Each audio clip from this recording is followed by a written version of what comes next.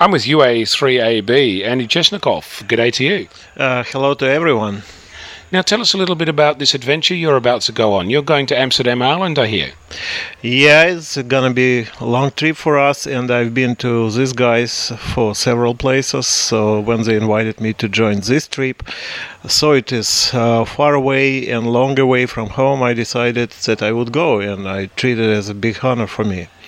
Now at home, what kind of temperature is it right now?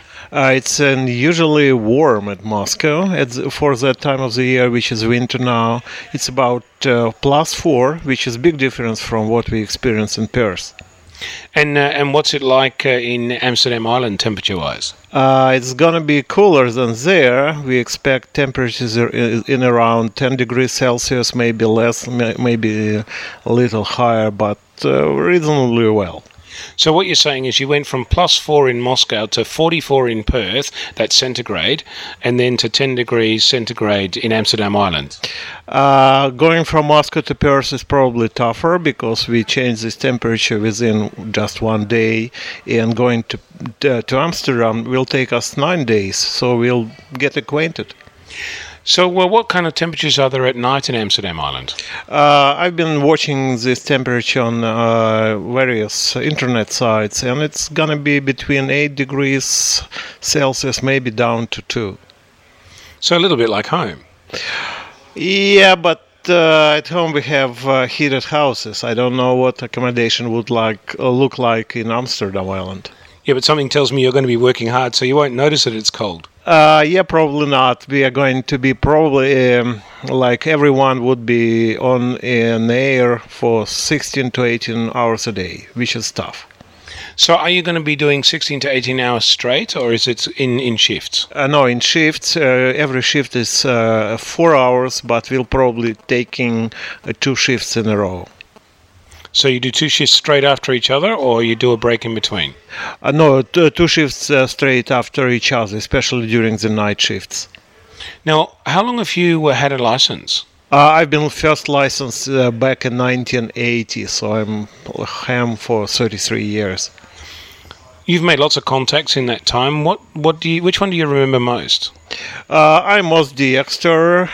It's my passion, and I'm DXCC Honor Roll number 1, which means I worked them all. So now I can travel myself and give new countries to other people. And I have probably 100,000 contacts in my log. So what you're saying is we've got a little bit ways to go before I get there. I've got 23 at the moment, 23 countries. Yeah, you have. It's actually great. You have too many countries to work, which is great. You have to wait until they invent a new one, like South Sudan. Yeah, and we're also working on band slots, which means now we're hunting for countries on different bands, and we still have plenty to work. Yeah, I'm just getting whatever I can get. No, you see, I'm at the stage when I work every country on particular bands. I'm tracking my records, and when I get a new one, a new band slot, as we call it, it's kind of alarm for me. So you get a thrill, even though you've worked lots and lots of stations. You still get a thrill when you work a new one, right?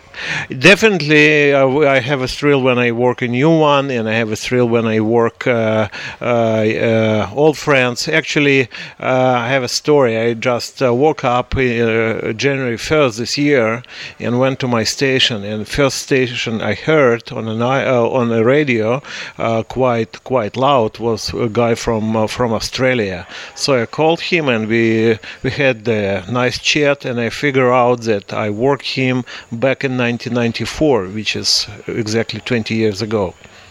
Fantastic. Well, thank you. Do you remember what his call sign was? I need to check my logbook, but it was VK4. I don't remember exactly, but guy from VK4. Thank you very much. Thank you very much, and please, guys, work us on all bands, all mods. We are there for 3 weeks, and we'll be looking for work you all. Thank you.